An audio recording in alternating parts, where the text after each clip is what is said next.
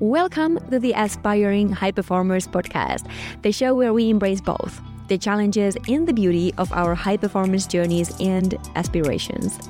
I am your host, Sanna Kojonen, a former professional athlete from Finland who is now guiding others to excel through mental performance coaching and breathwork in Denver, Colorado.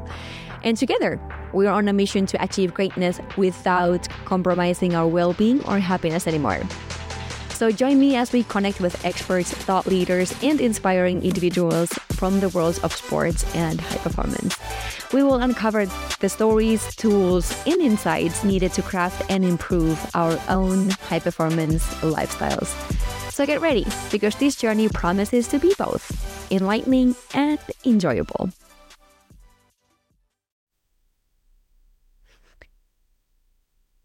Hello and welcome back, and moi in Finnish.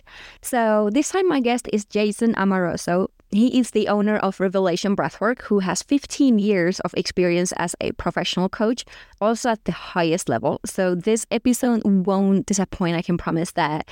I found him when I was looking for virtual breathwork opportunities during COVID, and I joined some of their classes. I really loved them. And then later on, I also found out that he had been working years and years in the professional sports with LA Dodgers, and from 2015 to 2022, Jason was also serving as the director of professional development for the San Diego Padres.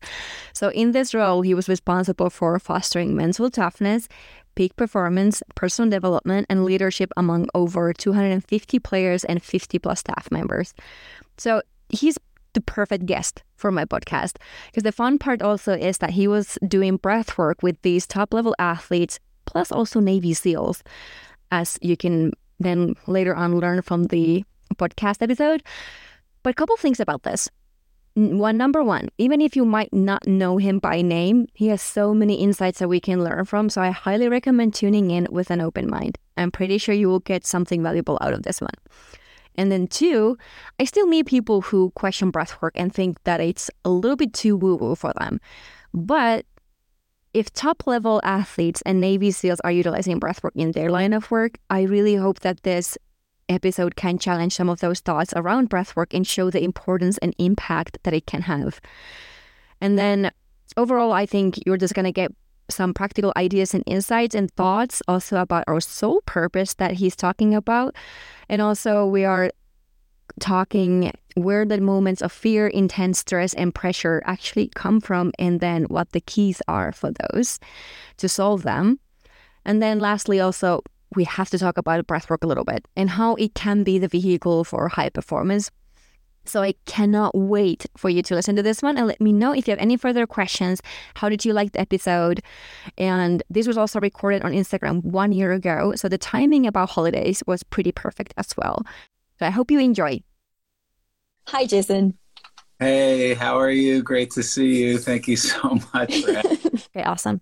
So then I want to learn, how did you get there? Because yeah, like you said, like professional sports is kind of the dream, but it takes the commitment. So like, how was your story? Like when you were growing up, did you know that you wanted to always work in the professional sports?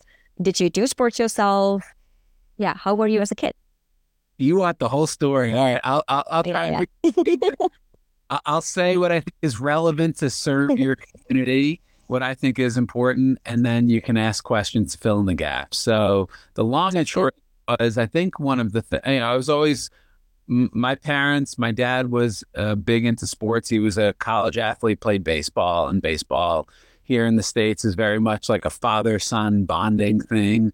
So I think I grew up playing baseball with him, and it was a way that we connected, and I loved it, and I was good at it.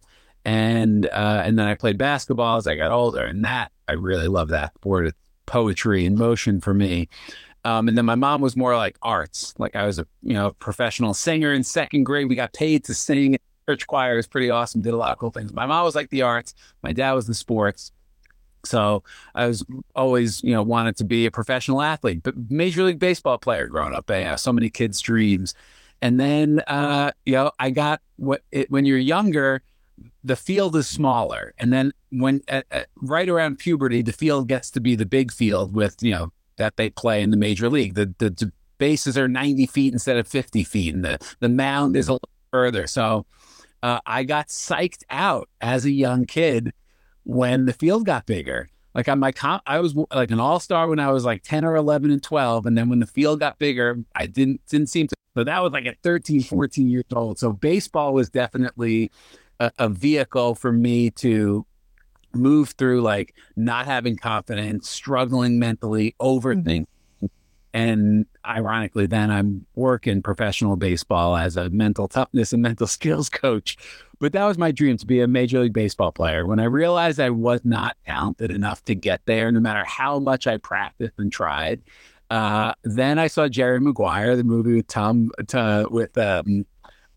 Cruise, and I was inspired. Then let me work in the business of baseball. So I wanted to be a sports agent.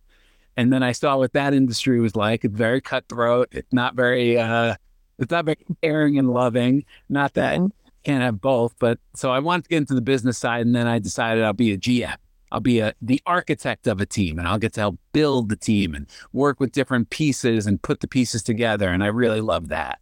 And so then I ended up going to law school after undergraduate. So I graduated. I moved out to California to go to law school, not because I wanted to be a lawyer. I just didn't want to get a job, total honesty. My family, and I knew having a law degree would be a good training. I'm still paying off the debt, but that's another thing. And it did open doors for me. While I was in law school, I started interning at the LA Dodgers. LA Dodgers, one of the biggest, most well-known franchises in sports. And for anyone who wants to work in sports, I've gotten every job, not just in sports. Every job I've ever had has been through a relationship. So one of my best friends from college was working at the Dodgers in LA when I moved out there. And so in my first summer in law school, when all my law school buddies and classmates are going to work for law firms making like 10 grand for the summer, I was able to get an internship at the Dodgers working in like the VIP seating area. So it wasn't even in baseball, wasn't even in sport, it wasn't even in like mental skills or any of that stuff. I did that making $15 an hour. But then the next summer I worked in PR, and then the next summer I got into baseball operations, and I was on that track to be the GM. And then my wife was pregnant with our first kid. And I looked around in sports, and at least at that time at the Dodgers, there was really no one who had a healthy family life or even a healthy relationship. And they were traveling all the time. And my parents got divorced when I was young. And I kind of always made a commitment, like I would do anything to not get divorced. As a young person, that's how you think. And so I gave up my dream of being that next young hotshot GM for a family. And I was lucky at that point to transition into being a lawyer for the Dodgers. So the timing is always divine. When we get clear in our heart, the timing works out. So at that time, the number 2 lawyer was leaving, and it opened up a spot for me. And so that's kind of how I transitioned into the law. And at the same time, I started, moving from New York, which is very traditional, to California, which is very out there and has a lot of things to offer. I kind of opened up to the world of spirituality and outside of traditional Catholic, New York mindset. And I started opening up to new things and learning about new different spiritual practices and traditions and things of that nature. And at that time where I made the transition to be a lawyer, I was also started my master's in spiritual psychology at the University of Santa Monica. And that really is not about religion at all. It's the study of, because psyche means soul. It's the study of the soul. And it answers 3 primary questions, spiritual psychology. I know I'm giving you a long answer to your question. No, this is perfect. Keep going. Who am I? Why am I here? And how can I make a meaningful contribution to the world? Being authentic. So I did 2 years of studying that while I was studying to take the bar, which is the test to be a licensed attorney, which I never took because wasn't planning on being a licensed attorney. And while we had one young child, and my wife, I think, either was pregnant or we just had the second one. So it was an intense time of all these different things. As life has it, it was all serving me in some way. And so when I was in my master's in spiritual psychology, doing this deep inner work for myself about purpose and meaning and who am I, all of these people that worked at the Dodgers who were unhappy working in sports, there's a lot of people who get into it thinking it's going to be one thing, and then they get there. And this was more on like the business side, the marketing, the sales, not the baseball side. They into my office and just like, they would just share because I learned how to hold space. I learned how to just listen and hear them from their heart and see their soul and what they were wanting and who they wanted to be, and how this job that they chose, because it might have seemed a certain way, but was limiting their soul expression. And they were probably in that job because of expectations of what they thought it would be, or that, somebody was in sports, you'll feel good about yourself and people like it. And, oh, you work in sports, but it wasn't nourishing their soul. So people would come into my office when I was a lawyer and talk about their life. And so that's where I started getting coach training and helping them really go within and see what was true for them and how they could be aligned, whether it's in sports or outside of sports, with who they are. All the while being like, okay, I'm out of baseball in terms of the baseball side of it. Mental skills wasn't even in my awareness. And but then I left, I quit. It was just, I couldn't, being a lawyer was like soul crushing for me. Sitting in an office trying to write up sponsorship contracts of where the Coca-Cola sign needs to go in the outfield was not my life's purpose. So I was 25, 26 at the time, a dream job for so many people. And again, I gave it up and I just quit. I had no idea what I was going to do, but I wasn't going to do that. And I floated around, and long story short, I was out of baseball for about 10 years. And then the same friend who was at the Dodgers when I first got there became the general manager of the San Diego Padres. His name's AJ Preller. Awesome human, amazing, heart-centered, awesome, brilliant mind too. And this is 10 years later. And they didn't really have a developed mental skills program in 2015. And so, we stayed friends. Obviously, we're very, very close. And he knew what I was doing in the world of coaching, and definitely a different approach to, mental skills. You think you get a degree in psychology at a college, then you maybe get a master's, you work maybe in your college department of sports psychology, and you kind of follow that traditional path. And AJ is far from traditional. So he brings in all different kinds of people to the Padres that are not traditional, to bring in different viewpoints, different thoughts. So he knew my background, and he knew I was an athlete too. We played a lot. We competed a lot together on the basketball court. So he kind of saw that side of me too. And he said, come in for a couple of days and just see what you see and let me know what you see. And I had already been working with another gentleman doing character coaching for sports teams at that point. And when I went into the Padres just to kind of consult and say, here's what I see, 2 days, at the end of the 2 days, he said, I want you to come and work for me. I'm going to give you a 2-year contract. And I wasn't expecting it. And I said, all right. I mean, this is such an amazing opportunity to, work and learn from my friend and be a part of a big organization, doing something, building something non-traditional. So one of the things I learned as I moved and started then to grow into what is mental skills and sports psychology, it was really the same thing that I've been studying in spiritual psychology. I felt spiritual psychology was like, this is about you as a person. This is about you as who do you want to be in your sport? How do you want to show up? How can your sport and your performance be not driven from fear or driven from insecurity or driven from trying to prove yourself or get validation from your parents? Oh, I'm good enough, I performed, and all the worldly stuff. But how can you use sport and showing up and taking risks and failing as an expression of your soul and your heart and what you're capable of, not from a fearful place, but from a love? That to me is why I love sport. It pushes us beyond our self-limiting beliefs and who we think we are into what we can become. So that's the long and short of it, how I got into sport. It's a combination of a lot of things.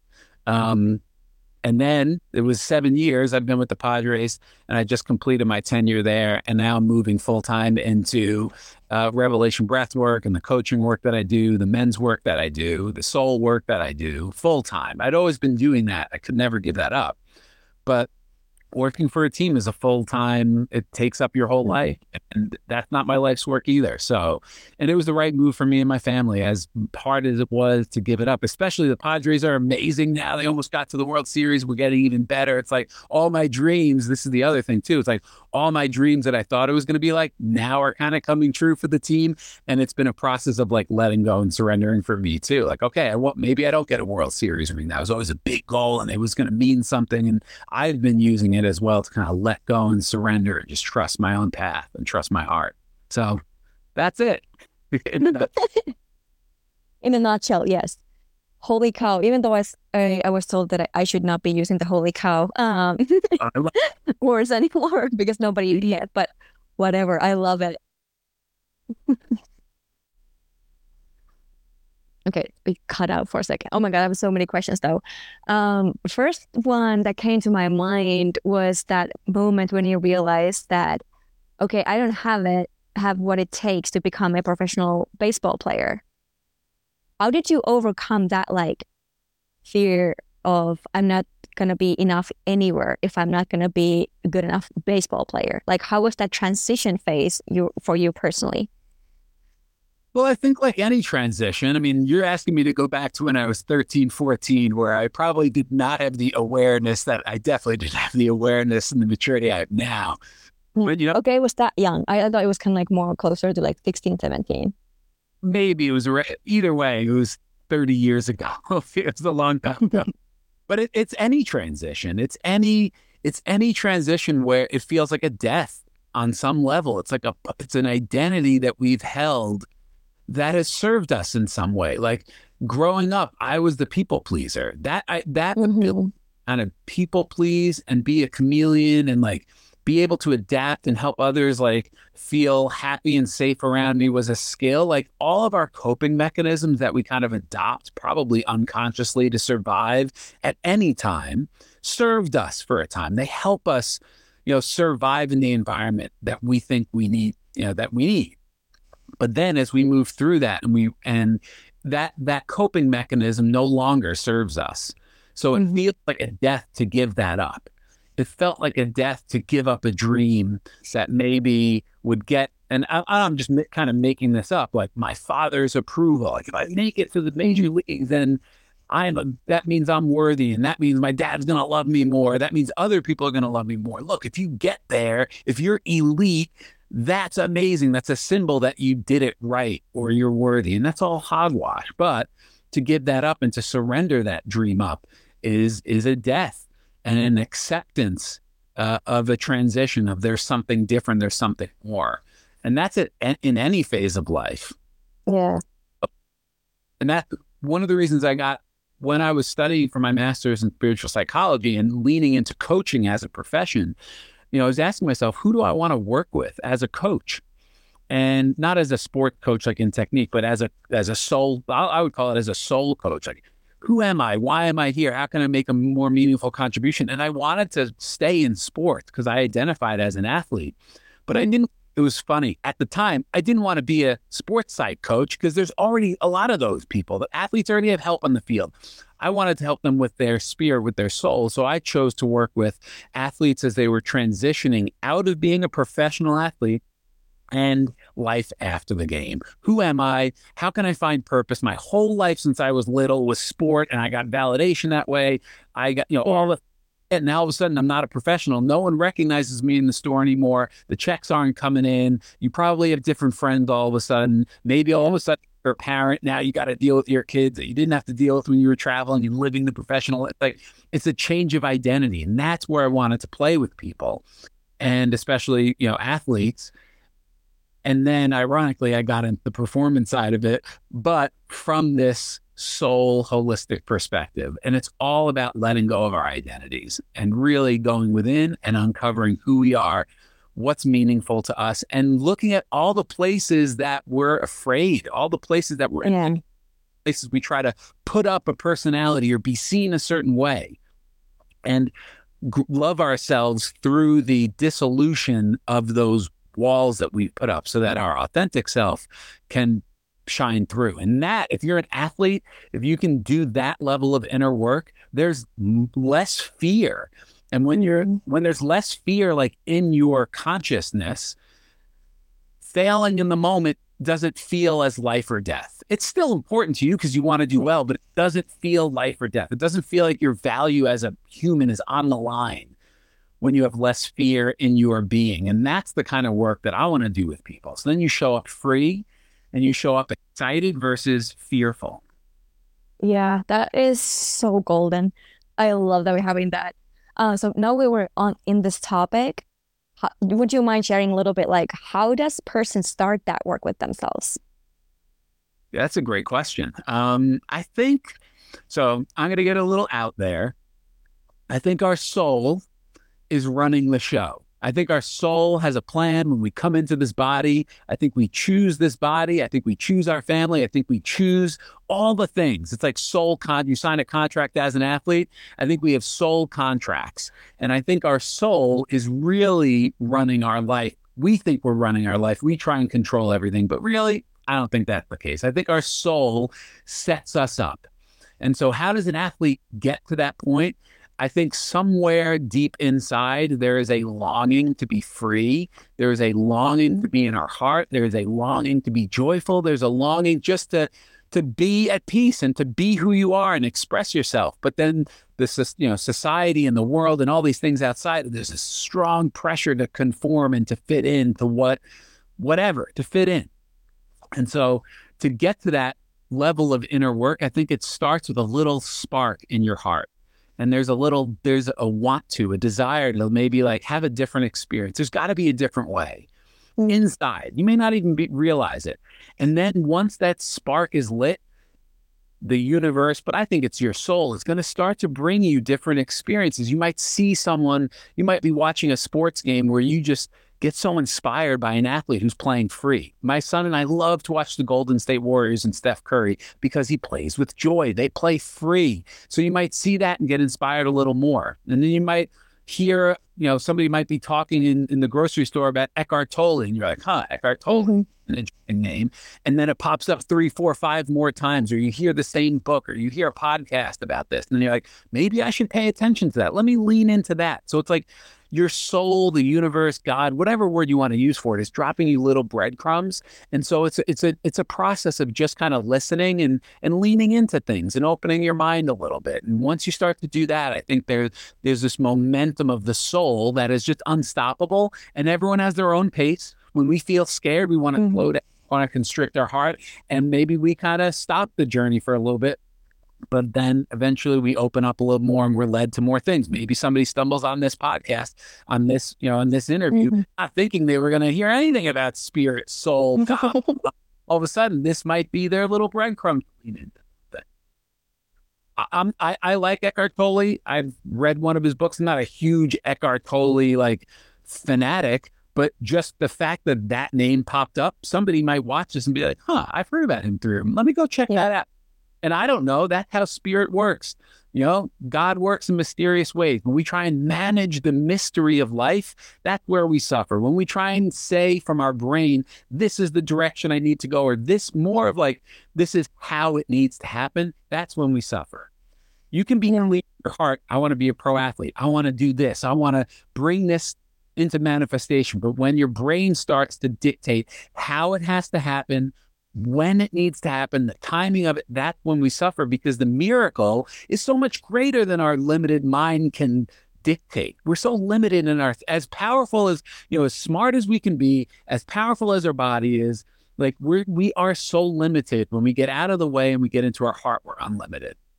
So how does somebody start on that journey? I think the soul is kind of running the show, and little breadcrumbs. Just pay attention to things. Pay attention to the people that inspire you, why they inspire you. What are they doing? Study some of those people. Yeah.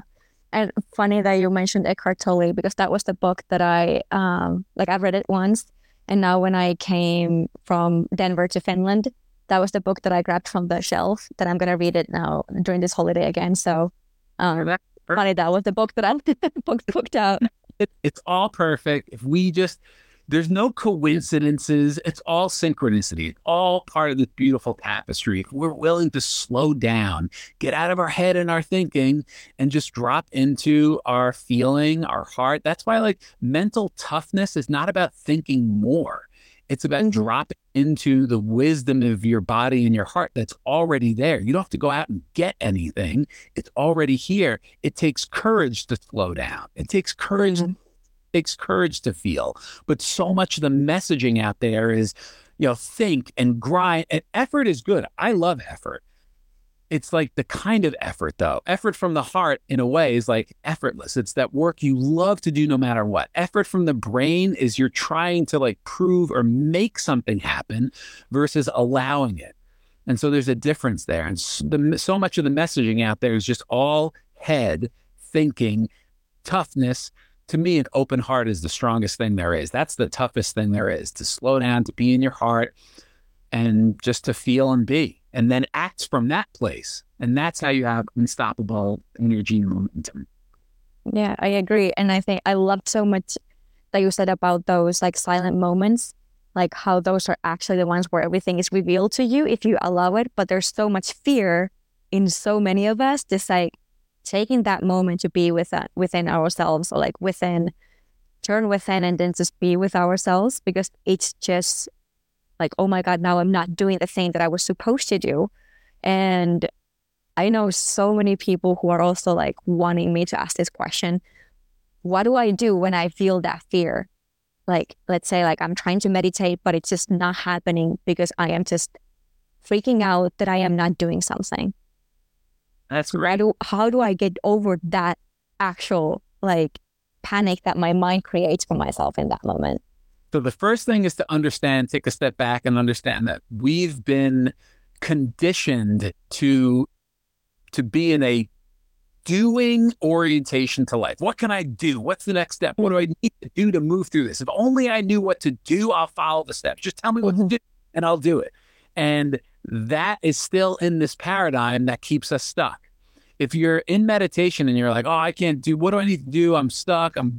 Just accept that. Just be like, observe it and be like, there's a part of me that's really frustrated with this right now. Can I just feel that? Can I just yield to the frustration? Can I yield to the fear? Can I yield to this feeling that I'm not doing it right? Why am I not getting it? Well, let me feel that fully. Emotion is energy in motion. It wants to flow, just like water needs to flow. Stagnant water gets toxic. You don't want to drink it. Energy, emotion that gets stuck in the body, it's going to express somehow. It's going to create dis-ease or discomfort. Strength is letting your emotions flow, not like losing yourself in the emotion, which a lot of people are afraid to do. Well, if I feel this emotion, I'm going to get lost in it, and then I'm going to be this, crying puddle victim. No. It's allowing that feeling to move through you. It's like the storm cloud. Let the rain come down, and then after the storm, there's clarity. There's clear. There's clear skies. It's the same thing. Let yourself be frustrated and feel it fully, because where else in your life are you like, why am I not doing this right? Why am I not getting it? And you're just like, in other parts of your life, and you're just bringing that into the meditation. So just give yourself permission to feel it and be there and be frustrated and be stuck. Imagine that. Imagine if you're like, I'm going to meditate for 10 minutes, and then you're like, oh, that 10 minutes was a waste. I didn't feel anything. What if the whole point for that meditation session was to just be in frustration and to not get anything from it? Because we're like, I got to get something from it. Maybe that's the whole point, to be okay with not getting anything from it. Like, that's wisdom. That's grace. That's giving yourself some grace versus always having to get something from something. Yeah, I love it. And also the expectation of meditation was something that I just struggled with at some point when I was an athlete, that I had the to-do list of like all these mindful activities, what I wanted to be doing. But then also like when I sat down to meditate, it was like I had an expectation what the meditation should be for me. But then at the end of it, or like in the middle of it, I was still comparing my present state to something that I wanted it to become. And I wasn't actually fulfilling the purpose of like just being there with myself, because it was like, well, I'm still feeling the sadness. Like, this is not working. And then I didn't allow myself to actually be in it. So that sounded very familiar. Yeah. We're human. Anyone who's listening to this can relate to all of this on some level, because we're all the same. Doesn't matter what you're doing. Doesn't matter if you're an athlete or you're not an athlete. You're human. You're going to identify, you're going to relate to all of this stuff. Yeah, I believe that too. And how did then breathwork come part of your work? It's always so interesting to hear, because it's not like you learn breathwork in schools like we learn English or math. So like how people come to breathwork is such an interesting question always for me to hear, or like I'm to hear. The first part is I'm going to use the term revelation breathwork, because breathwork is a very general term like meditation. Oh, I'm going to meditation is a lot of things. It could be guided meditation. It could be walking in nature. There's so many different types. It's just this big term, meditation, that means a lot of different things. Breath work is the same. Because I know this because when I started sharing this technique, which I call revelation breath work with people, I'd be like, hey, have you ever done breath work before? And they'd be like, yes. And then I'd lead them through a revelation breath work session and they'd be like, holy crap, what was that? I've never done anything like that before. And I quickly learned breath work is just a big term for any kind of breathing exercise. So that's the first thing. Mm-hmm. So how I came about revelation breath work was like, and I'm saying this with all humility, like every amazing thing that's come into my life, it was from my wife. And my wife and I have been together since high school. And she's my best friend. And I say that with, again, all the love and like non-cheesiness. And she was like, hey, it was a date night. We have 4 kids. We got to go on dates as a couple to stay connected. Otherwise, it's so easy to get into like business mode. And we're both entrepreneurs working and like passing ships through the night. Date night, if you're a couple and you have kids, prioritize date night. And she was like, hey, let's do this breathwork class. And I was like, no, I want to go out to dinner. I don't want to do this thing. No, thank you. And that was for like 6 months. And then finally, divine timing, all timing is divine. Something happened inside me. I was like, all right, let's go. Maybe I was stressed and maybe I was tired. Who knows? I was like, all right, let's do this class. And we went to this class and up until that point, I had several experiences, a handful of experiences that were like, I would call them spiritual experiences, mystical experiences where my whole body was like on fire, like electric, like weeping, sobbing, feeling connected to life, the divine feeling in my own heart, like just out of my human self and into this more expanded, just awesome place. I'd had about a handful of those up until that time, usually at like a retreat or something else. And they seem random. Mm-hmm. And then I did this and I had that same experience. And I was like, holy crap, I can have this experience anytime I want with this modality, with this tool. And that night I was just let so much go. I didn't even realize I was holding so much heaviness, stress. I was sobbing, and we're in a dark room full of maybe 30 people and the music's blasting and I'm doing this breath technique is just like cracking my heart wide open. And at the end of it, I was like, whoa, I have to learn this and I need to bring it to the athletes, because that was when I just started working back at the Padres in professional sports. This is the secret mental toughness is to really get into your heart, let all the heavy crap go. And so I need to learn this and bring this to the athletes and my other coaching clients. And so that's kind of how it started. I got trained and then I developed and kind of brought my own methods. I studied from Dr. Joe Dispenza. I studied A Course in Miracles, my work in spiritual psychology, chakra healing work, and I kind of combined all that to create revelation breath work. So I didn't invent the technique. Breathing's been around as a yogic, technique forever. When we combine it with all these things and the music that we play, we call it revelation breathwork because it was a revelation. It was this incredible, indescribable experience. Like, how do you explain an orgasm? You can talk about an orgasm all day long, but until you experience it, it's nice to think about, but it's like an in-the-body experience you can't deny. That's what revelation breathwork is. And so then I started bringing it to the athletes. And then in San Diego, the Navy SEALs are there. The Navy SEALs, U.S., elite forces. I befriended a Navy SEAL. I told him about revelation breathwork. He brought me to the Navy SEAL base. I did it with like 6 people, him, the head of the Navy SEALs on the West Coast, and a few other like special ops people. They had an incredible experience. And I just started offering it to these people and starting a class in LA in person. And it just kind of grew. And then the pandemic hit. We were in person a couple times a week. I was still working, obviously, full-time with the Padres. And then the pandemic hit and everyone's at home and so many people are scared. There's so much fear and unknown and grieving happening as people are dying. And it was like, I got to bring this thing online. I don't know how to Zoom and music and I don't know how it's going to work. But you follow your heart. You follow the next step in front of you. You don't need to know the how. You just need to be connected to the desire in your heart and the universe. God, your soul is going to give you the next step if you just say yes.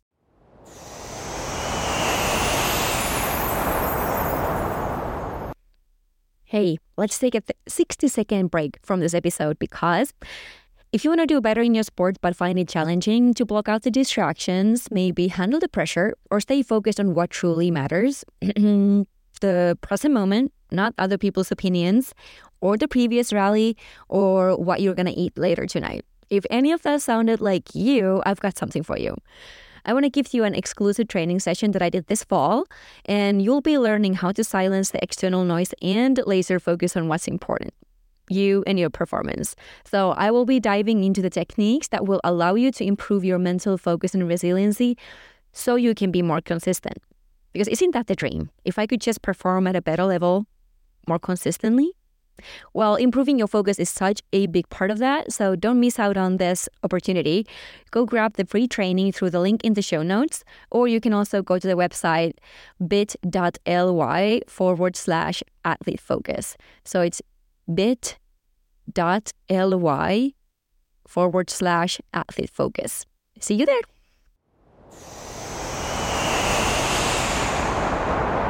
Do it. So we got on Zoom. And within like a couple weeks, because this work is so powerful, people were sharing it left and right. And then a few, influencers on Instagram experienced it. They started posting, and we had like 500 people from 73 countries. We had somebody in Mongolia, the Canary Islands, every country in Europe, Africa, all over, showing up to these classes to breathe. And it was life-changing. It was so healing. And that was kind of how we got. And then I was like, holy crap, I can do this online and like help people all over the world. And I really want to do this work more full-time. At the time, that's what I was thinking. So I started to kind of plan my exit out of professional baseball into this broader way of serving the world. And that's where we're at now. So it's been an incredible journey, and it just continues to expand, because that's the nature of life, is to expand and just keep saying yes. So that's where we're at. That's the short of it. Yeah, and it seems like it's going pretty well. Really? Yeah. Because I also been, of course, like some of your classes, and I love them. That was also one of those. So first of all, like how my breathwork journey started was exactly kind of like that. It was just like my eyes opened, like just blew wide open. Just like, holy cow, what's this? Like, again, the holy cow. Like, what's going on? How much have I missed? Like this information that was still living inside me, like all of these almost like traumas that I had still like stored inside me, and then starting to like see like they actually connected certain pieces in my life, and the pieces are now showing up in my life this way. It was such a like freeing information for me to know that there's a solution to this as well. Like now I can see more clearly like where am I and how, like where my behavior and like, for example, this anxiety that I couldn't explain, I couldn't control it, where that was coming from. So for me, it just also just gave such like awesome keys for my, like just like being able to be more in my heart, like you were talking about. And then I was also doing your classes. I think that was last year at some point. So, and I love them. So first of all, just like I wanted to give you feedback because I love them. It was amazing to be part of that group, because also I felt like the community and the love that you were able to like create in that virtual environment, which was something that was definitely missing at some point. I was like, I'm so tired of Zoom as well. It's like there's no connection ever, but in that Zoom, I did feel more connected to these people who were there and sharing their experiences. So first of all, thank you. And then I also wondered the question about like the Navy SEALs, for example. They probably were a little bit, do you want to add something? Sorry. Can I comment before we go over that question? Yeah. So a couple things you shared that I want to say. And one is, yes, the Zoom, there's a lot of Zoom overload, and the blessing about this being virtual and Zoom is that there's, being in LA, there's lots of offerings where you can go to breathwork, sound baths, you can do all these alternative things and find your community. There's a lot of places in the world that don't have that. There are people that are like, I don't have anyone in my life, not my family, not my spouse, not the community I'm in, where I can be me, where I can explore and talk about and use this language of love and like have a safe space. Everybody's judgmental. Everyone's giving advice. And this is just our classes are just a space where you can come and just breathe and be and let go of all the crap. That's that simple. And so it's an intention, it's an energy. let me be the first to say, I don't worship the breath it's just a tool. It's a modality. Only love heals. It's the love that people feel. You can do dancing, you can do art, you can do anything. And if there's love, that's what brings the healing. It's not the technique. There's lots of techniques. There's all different kinds of motives. Only love heals.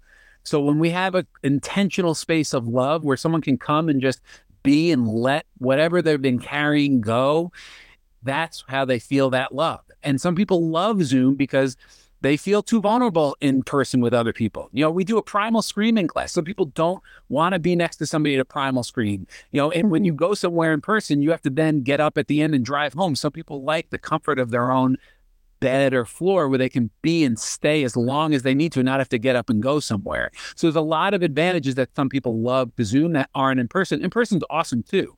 It's just understanding that there's differences and they're all good. And it's really the love that the other thing that I wanted to share real quick was when you said anxiety. And so many people use this word now about anxiety. Oh, my anxiety is this, or they talk about it like it's this thing, this separate entity, my anxiety.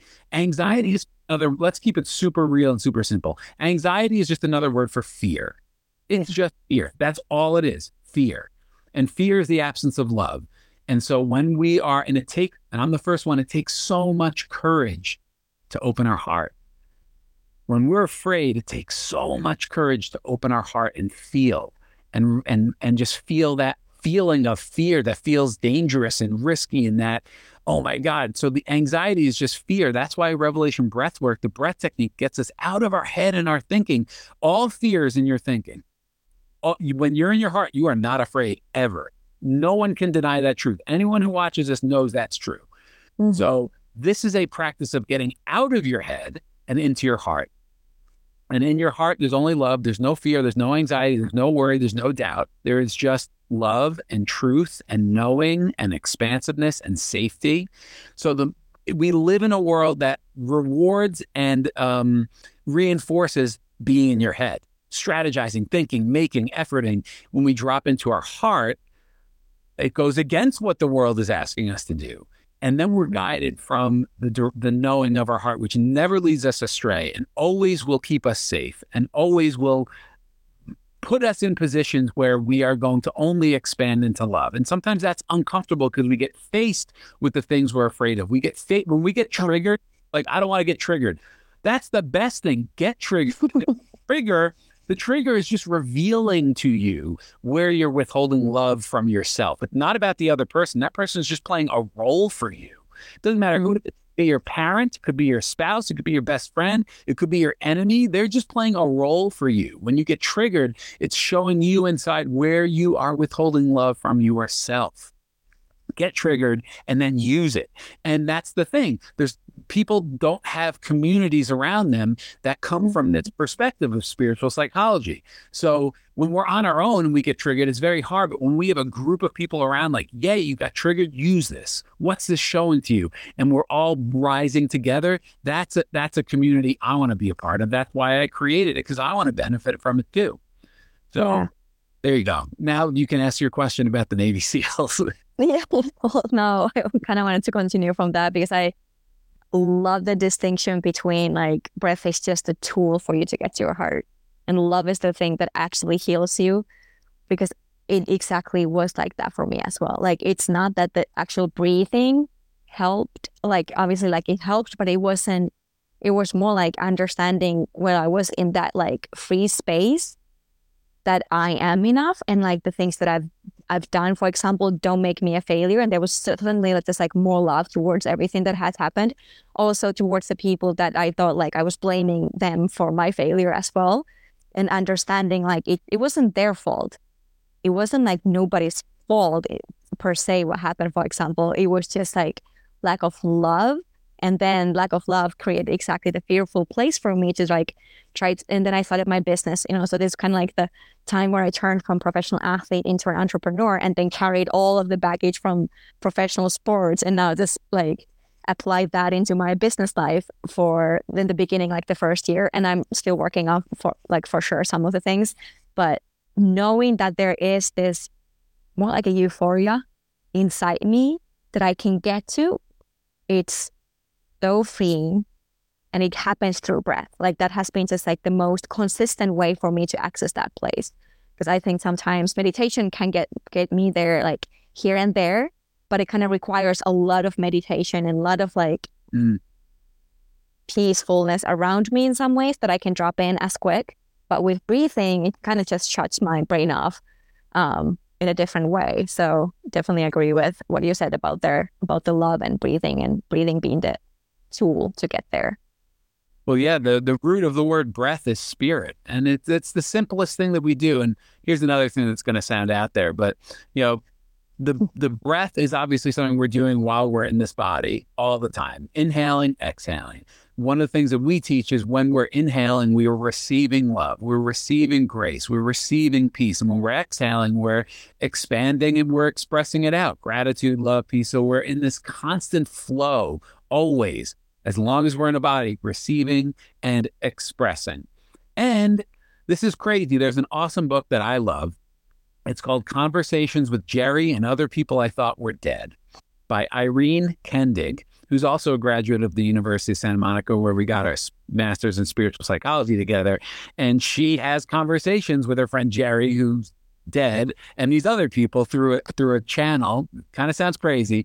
In the very first page, she's like, "Hey Jerry, what was it like when you left your body?" And he's like, the biggest shock is I was still breathing.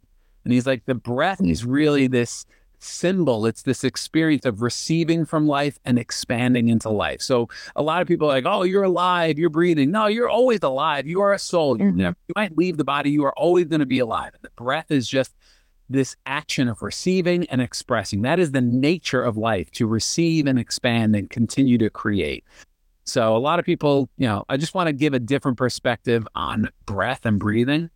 And you said a bunch of other things that really sparked some other things that I want to share about. In our training, so we train people how to facilitate Revelation breathwork. And really it is this gift of holding space. You're not doing a lot thing. Somebody else is breathing, like they're not saying the right thing. There's not a lot of technique. It's about holding the space of love. And healing, that's another term. I'm a healer. It has a lot of connotation to it. From our perspective, healing is loving. Anyone can be a healer because anyone can love, because everyone is love. So I don't care if you're a cook, if you're a teacher, if you're a coach, if you're an accountant, if you're a banker, if you're a police officer, whatever job you do, if you do it from a place of love, you bring healing to your world, right? We're not just bodies. So we think, I got to go to a healer to fix my body or feel better. Everyone is a healer when we're in our heart.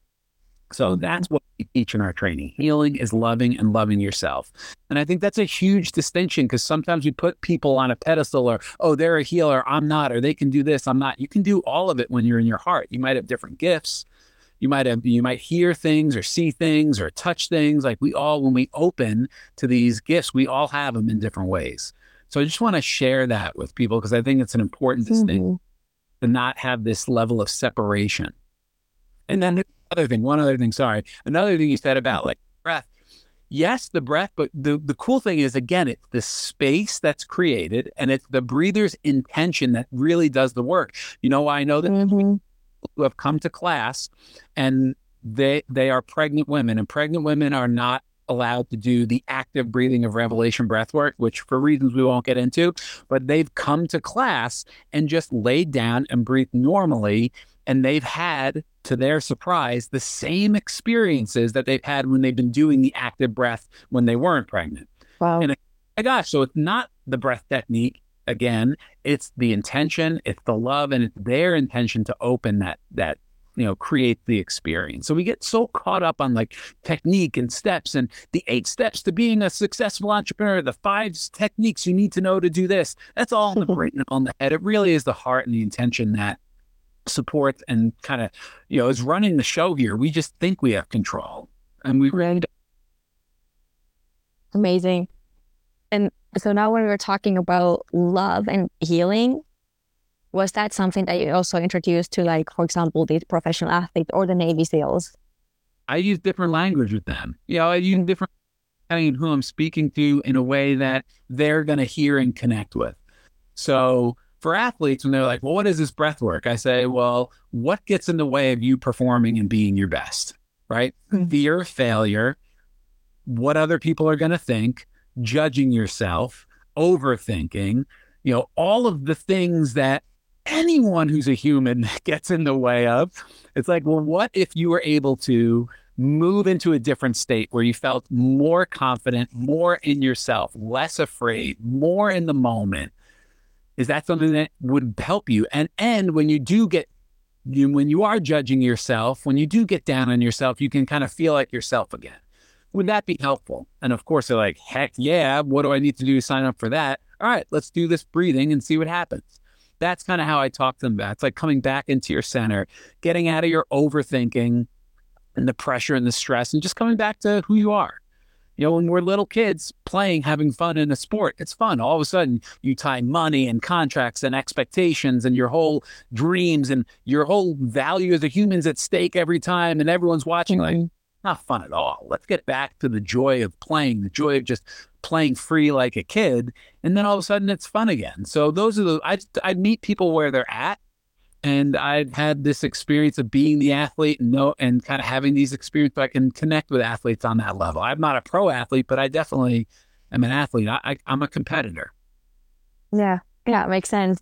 And I also wonder if you did, like, how was coaches' approach for breathwork? Were they kind of like almost like advertising, like, hey, athletes, you should be definitely trying this out? Or was it something like you needed to almost like overrule the coach and just go straight to the athletes? What was that dynamic like?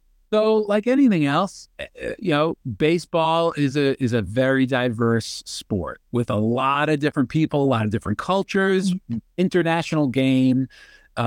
Even within the United States, there's different cultures and beliefs and just everything. So, and it's a very traditional sport, been around for a long time. So it's slow for change. So, some, like anything, some were more open than others. Fortunately, we had a leadership group that is open to trying new things. And I had good relationships with them. So they trusted me on that level to bring this. And, they trusted me that I knew what I was doing and could connect with these guys and share this with them. So some coaches were open and they would get tremendous benefit, and others, they wouldn't even come. And like anything else, when you have the coaches participating in these things and leaning into, mental skills and leadership and personal growth and understanding yourself, when you have a coaching staff that's doing that as well, and for the most part we did, it really helps the players buy in.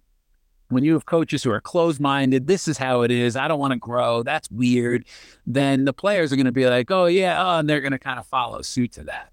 So our staff was very open. We had a lot of coaches who were very supportive, who bought it, who bought in, because, and then they were willing to try it. Once you try it, it's an experience unlike anything else you've had in your life. And so I remember the first time we had one of these coaches in, he was one of our top coaches. He was bawling in this room. The lights are down, everyone's breathing, and he was just sobbing like a baby. And anyone could hear it, and he was our strongest coach, both physically, also emotionally. His maturity, his wisdom. So when you're open like that, it just blows you even more open. And your power, that's the thing for men. Your power is found in your heart, not in your muscle, mental, whatever. It's in your open heart. When I'm not afraid because I'm in my heart, I'm unstoppable. I'm not afraid. So it doesn't matter what happens. That's mental toughness. And so, yeah, coaches had all kinds of experiences in a beautiful way. And some didn't like it, and that's okay. Not everyone's going to resonate with every modality. Yeah. Love that. So what's your opinion now about high performance? Because it's, it is the one that also kind of makes us sick so much, because we are in this achievement game and we are not getting enough of it ever. So what's your opinion about that?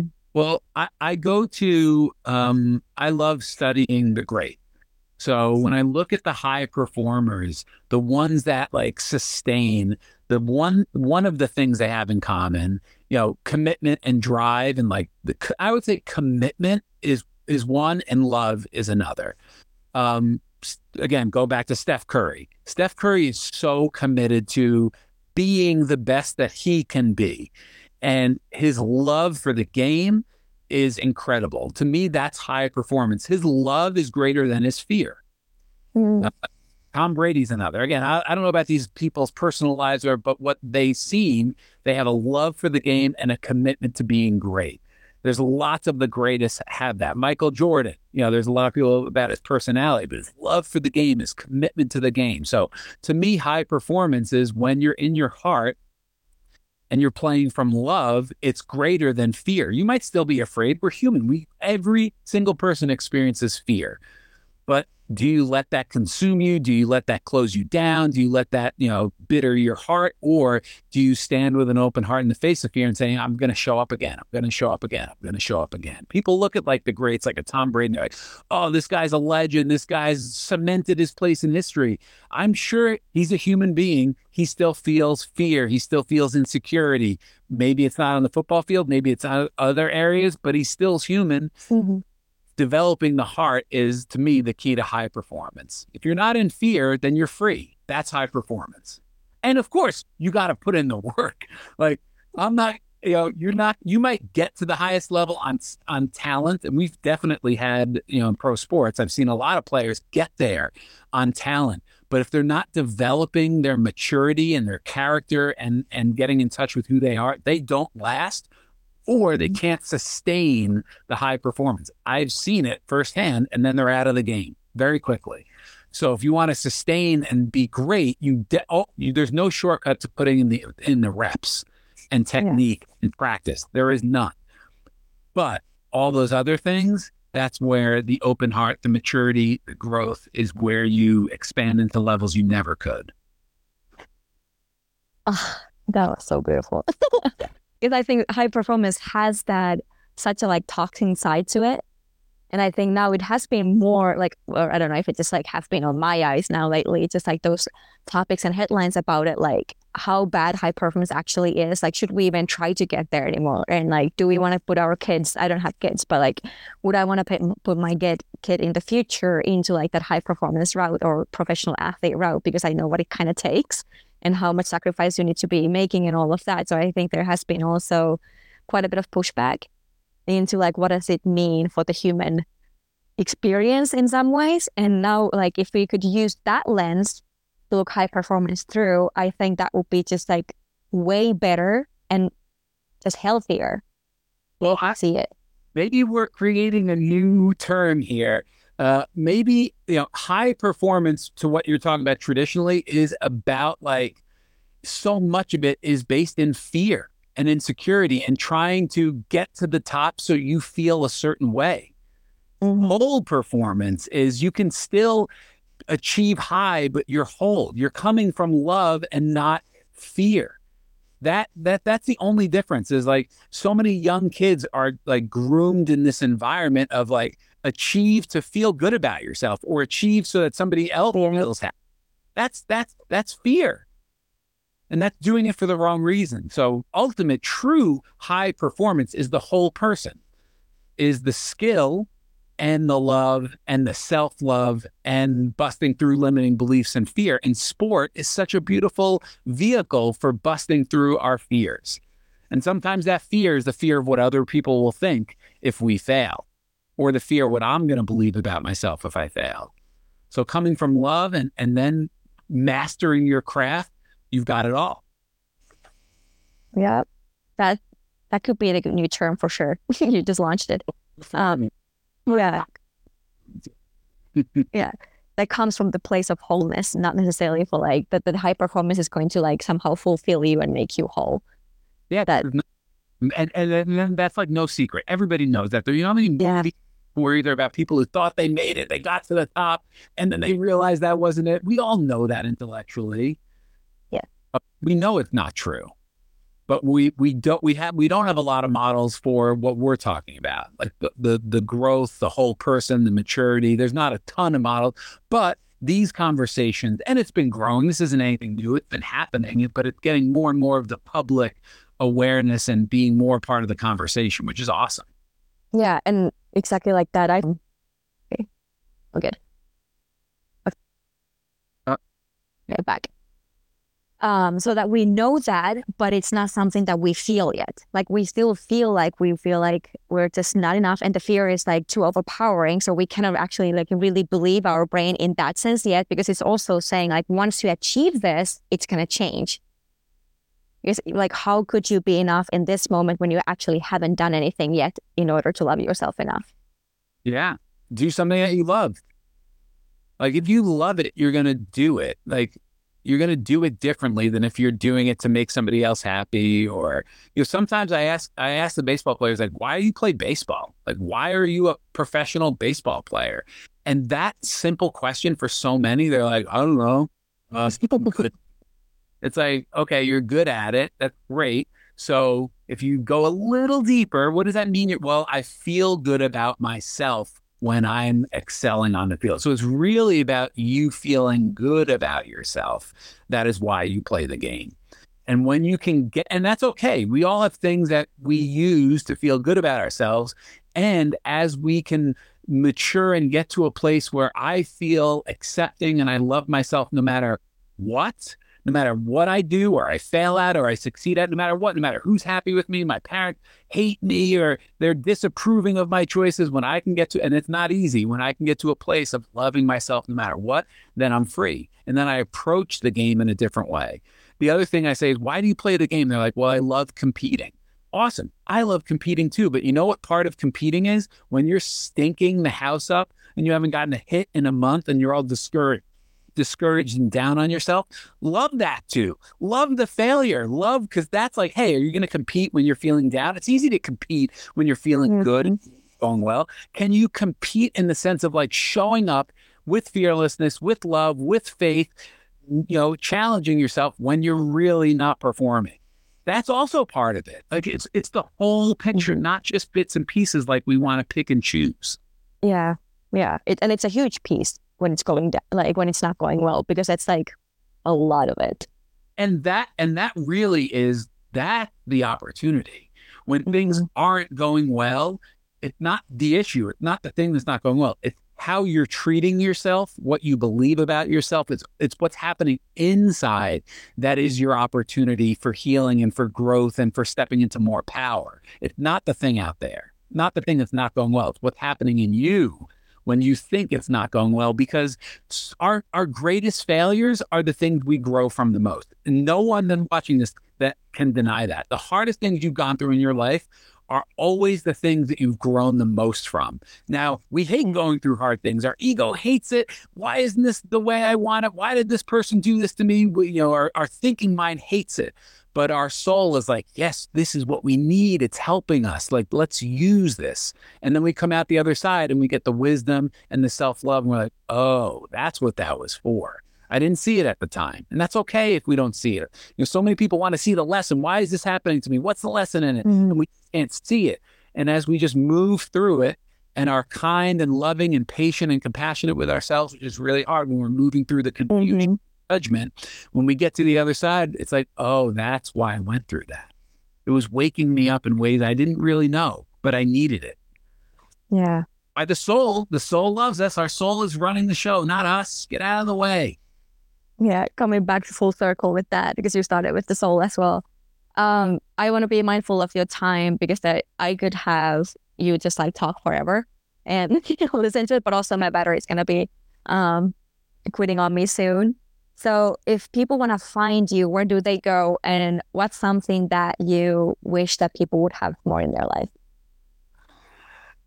So if they want to find us, come to revelationbreathwork.com. We have daily classes. I teach some of them. We have teachers all over the world, different times.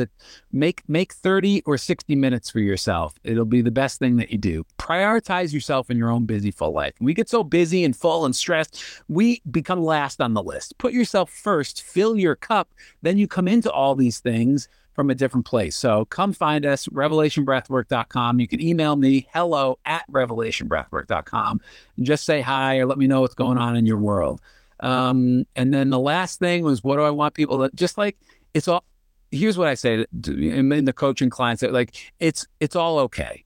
Like the things you're moving, there's nothing wrong in your life. Every experience that you're having, especially the hard ones that you, like I said, you can't see the meaning or the lesson, and it's really like you're meant to go through all of these things for soul growth. It's okay.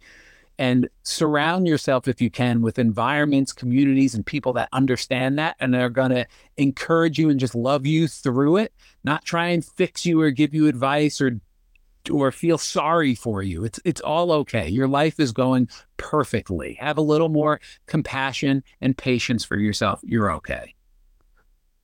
Yes. What a good message also for the holidays for a lot of people. Oh, yeah. Here's one message for the holidays. Yeah. You don't have to do anything you don't want to do. You don't have to do anything your parents want you to do. You don't have to say yes to the things that your heart doesn't want to do because you feel obligated. You're allowed to say no. You're allowed to be divinely selfish. That's my message for the holiday. Awesome. And this was definitely more than worth the wait. So thank you so much, seriously, for finding an hour of your time to do this with me. I'm sure a lot of people who are also watching the replay will find so many good things in this video. Great. It's been a joy to be in your world and your community. I really acknowledge you for what you're doing to bring more light into this world, to bring more love into the world of high performance, like changing that conversation. And your whole life experience, all the hard things you've gone through are uniquely, have built you into this leader, and you're doing it. And that's really inspiring and awesome. So thank you for having me. Thank you. So thank you so much for finding the time. And that's a wrap for this episode of the Aspiring High Performers podcast. I hope you found today's conversation as inspiring as I did. And please remember that achieving more does not have to come at the expense of your well-being or happiness anymore. So before we part ways, I want to share 2 important things with you. One, if today's conversation resonated with you, if it reinforced that thought of what could be possible for you, then consider becoming part of the community. So please subscribe to the podcast and take a moment to leave a review. Your feedback means the world to me, honestly, and it helps me continue bringing you valuable content. Secondly, as we venture forward on this journey, I invite you to join our exclusive WhatsApp group, absolutely free of charge. Here you'll find a community of like-minded individuals, all driven by similar dreams and desires, and we can make reaching that next level just a little bit easier when we are surrounded by support and shared aspirations. And lastly, thank you so much for tuning in and being a part of today's episode. So until next time, stay driven and go master the day, because you might just be closer to your goals than you think.